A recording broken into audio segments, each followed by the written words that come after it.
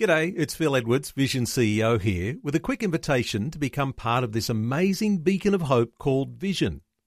Together we can put our love into action to help people of all kinds build or rebuild their lives on the truth of God.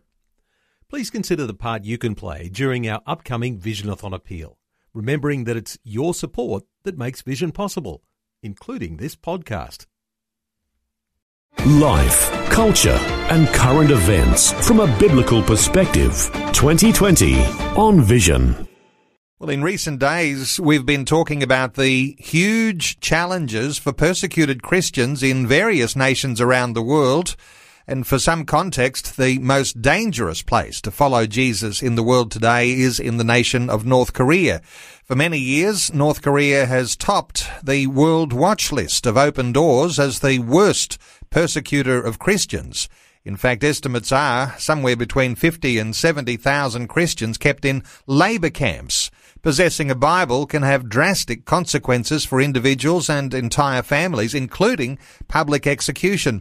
Let's get some more insights into things in North Korea. Murray Noble is a researcher with Open Doors, specialises in all of these sorts of things. Murray, welcome along to 2020. Thank you, Neil. Thanks for having me.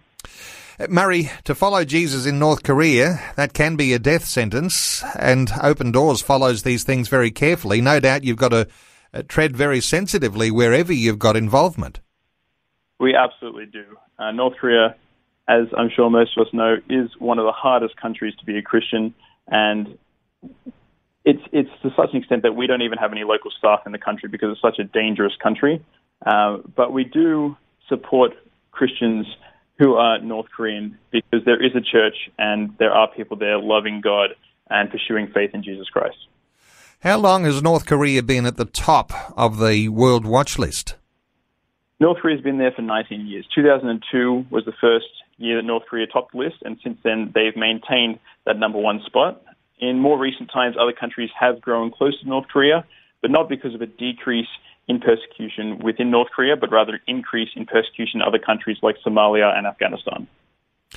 Murray, people in North Korea who identify as Christian, or for whatever reason they've been corralled, they've been rounded up, they've been discovered, say in the possession of a Bible, they're kept in labour camps. I mentioned some significant numbers in our introduction, but they're considered to be political prisoners. How does that work for Christians in North Korea? It's very tough, Neil. It's very tough for Christians in North Korea. The numbers you mentioned were correct, those 50 to 70,000 of a population we estimate of around 300,000 Christians. So when 1/5, 1/6 of your church are in labour camps, it does make it very hard to share the gospel. But what we found is that these labour camps have become a growing ground for Christians. A seed has been planted in these labour camps amongst hardships for believers to share the gospel with their fellow political prisoners who are not Christian. But we do also see in these political camps and these labour camps, it's very rare for a Christian to leave the camp alive. So, rare to leave the camp alive, you're saying. And so this idea of being in the labour camp, but potentially even being killed in the labour camp, or being allowed to die, I mean, what sort of information do you get filtering out of North Korea with regards to the tough circumstances in those labour camps? Well, it is very limited. Obviously, there are strict restrictions around North Korean information that we're able to gather. But I'll quickly share a story from one woman who did escape a camp and is now living in South Korea. Her name's Hae Woo. And like most North Korean Christians, she became a Christian when she escaped to China in search of a better life and better wages. And after a number of years in China, was discovered by the police and sent back to North Korea. But with her came her Christian faith, and so she was placed in a political labour camp. And that is where she was able to share her faith. She actually built a ministry in the labour camp. And at age 72, she was able to escape the labour camp and head down to South Korea, where she's able to worship Jesus now. So people like that, these amazing stories of sharing the gospel and then Christ delivering them from these terrible camps bring us these stories from North Korea. Murray, some people will have the question on their lips, why is it that Christians are so dangerous to the totalitarian regime in North Korea? We mentioned that they're detained as political prisoners, but this message of the kingdom of God versus totalitarian dictatorship, there's something threatening, isn't there, about Christianity? Absolutely. What we characterize it as at Open Doors is dictatorial paranoia. That's to say, the dictator is paranoid that there is another being that could be worshipped. And so when Christians say there is only one God and that God is Jesus Christ, that's an attack on their authority and an attack on the political spectrum of the country. And so that is a political threat that they see needing to be stamped out in the country. And of course, that's called Juche, isn't it? Where the leader, in this case, Kim Jong-un, is in a position where he's to be worshipped by the people. And that God-likeness is the thing that is under threat when you have the kingdom of God present. How do you understand the way that the regime works that system to actually control the people? Well, it's very interesting. The origins of this oppression of Christianity started when the family came to power nearly 60 years ago, because the major opponents of the family were Christians. And so there's already this deeply rooted opposition to any form of Christianity, purely from a political standpoint, that's now become an ideological standpoint.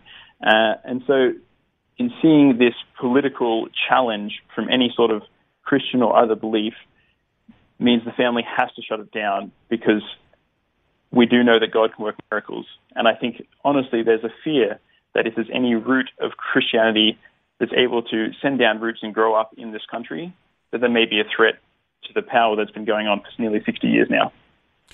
Murray, you do wonderful work at Open Doors. It's undisputed. Open Doors does fabulous things for people who are in persecuted situations around the world. It must be one of the tougher nations to work in, North Korea, because you do find creative ways of getting into and helping those underground churches, those secret gatherings of believers. But no doubt that's walking a very fine line too, and sometimes things go wrong. But that's what you're always continuing to try and exploit, the opportunities to get support into those churches. Absolutely, Neil. At Open Doors, we want to go to the darkest places first, and North Korea is definitely one of the darkest places right now for faith.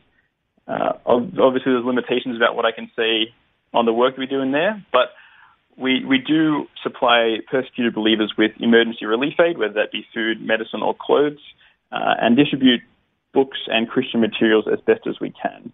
Probably one of my favorite things that we do is during Christmas time, we do a radio broadcast from South Korea into North Korea, so underground believers are able to listen in and hear a message of Jesus at Christmas time.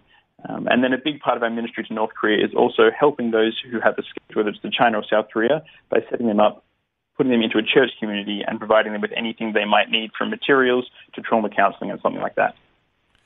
On our own, we don't have much of a hope of being an effective support to Christians who are behind the borders in North Korea. So we really need to rely on outfits like Open Doors, who've got ways of getting in that support to the people who really need it the most.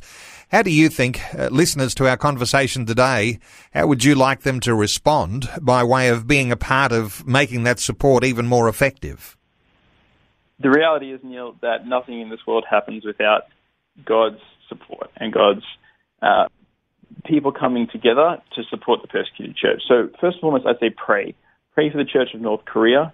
Pray for the workers of Open Doors who are working in these really harsh conditions and dangerous countries, that God will give them provision and strengthen them in their faith. And then if there are supporters out there that have the financial capabilities, we run appeals. Right now we have an appeal to North Korea happening. And if you have the financial capability to support the work that we do in North Korea and other persecuted countries, we'd be incredibly appreciative of your support. Well, Murray, I'll point people to the Open Doors website because that's where you can access the World Watch List and you can see what other nations are on the top 50 nations in the world that are persecutors of Christian believers. But at the top of the list, you'll see North Korea, and no doubt you'll be able to very easily there access some information about North Korea and just how significant the situation is that you're up against as you try to support those persecuted believers. The Open Doors website is opendoors.org.au. opendoors.org.au, and you might like to access prayer points, or you might like to give a gift and become an ongoing partner in support of Christians who are persecuted in North Korea. Murray Noble is a researcher with Open Doors. Murray, thank you so much for taking some time to share your thoughts and your heart with us today on 2020. Thank you very much, Neil. Appreciate it. Thanks for taking time to listen to this audio on demand from Vision Christian Media. To find out more about us, go to vision.org.au.